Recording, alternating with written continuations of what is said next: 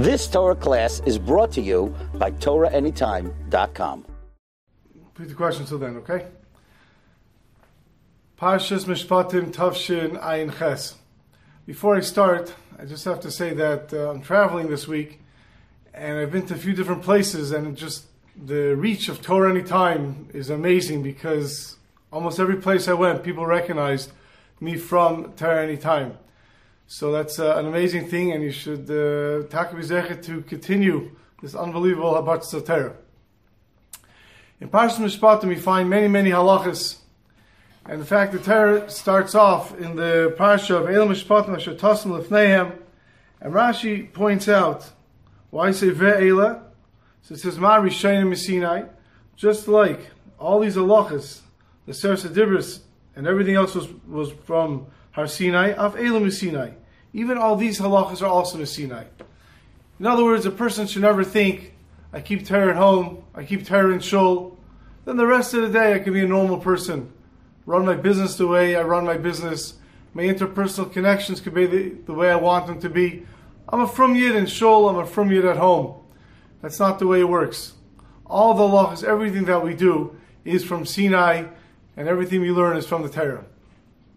One of the things the Torah tells us is in Perach of Beis, Pasuk of Beis, Pasuk of Aleph, Kol almana v'yasam lo yisa'anun.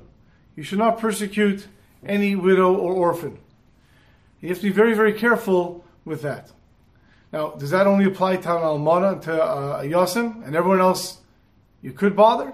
So Rashi is very quick to point out, Hu adin l'chol adam.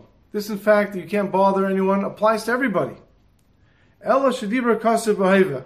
Unfortunately, the Torah speaks about what's common. L'fishein teshushay koyach v'davar matzul anaisam. Because they're weak, and it's common to bother them. And therefore the Torah says, make sure not to bother an almana or a yasim. How far does this go?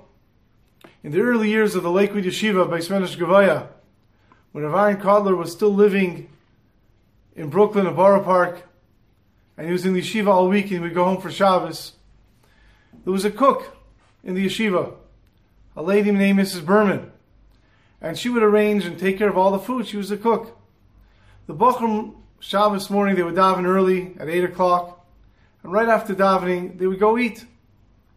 And most of the Bochum, after they would go eat, they would go learn Shabbos afternoon.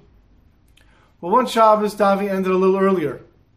And instead of coming into the dining room at the set time of 10:30, they came into the dining room at 10:15. Well, Mrs. Berman was there, and she said, sorry, the Suda doesn't start until 10:30. And he said, look, davening finished early, let us eat. She says, no, 10:30 is 10:30. They said, that doesn't make any sense. You can't even be cooking, the food's ready. She says, yeah, the food is ready, but the time is 10:30. We're starting at 10:30, not at 10:15. So the Bachram waited until 10:30 came, and they had their Suda. Sunday, Rav Aaron Kotler came back to yeshiva. And they told him what happened. They complained. They said, we lost 15 minutes of learning.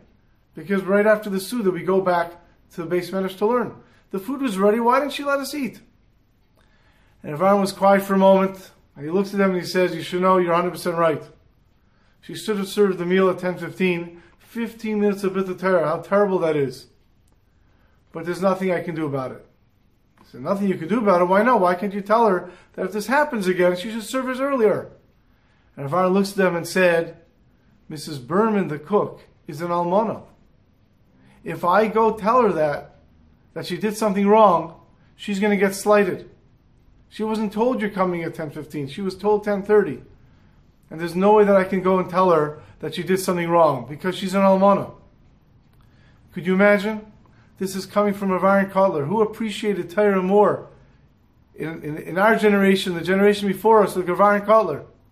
Yet Rav Aaron understood the importance of every minute of learning, also understood the importance of being careful with someone else's feelings. And that is what the Torah is telling to us. Just like all the halachas previous were given by our Sinai, our interpersonal relationships were also given by Sinai. And just like every minute of learning Torah is important, every minute of acting the way the Torah tells us to act is also important. Have a wonderful show. You've just experienced another Torah class brought to you by TorahAnytime.com.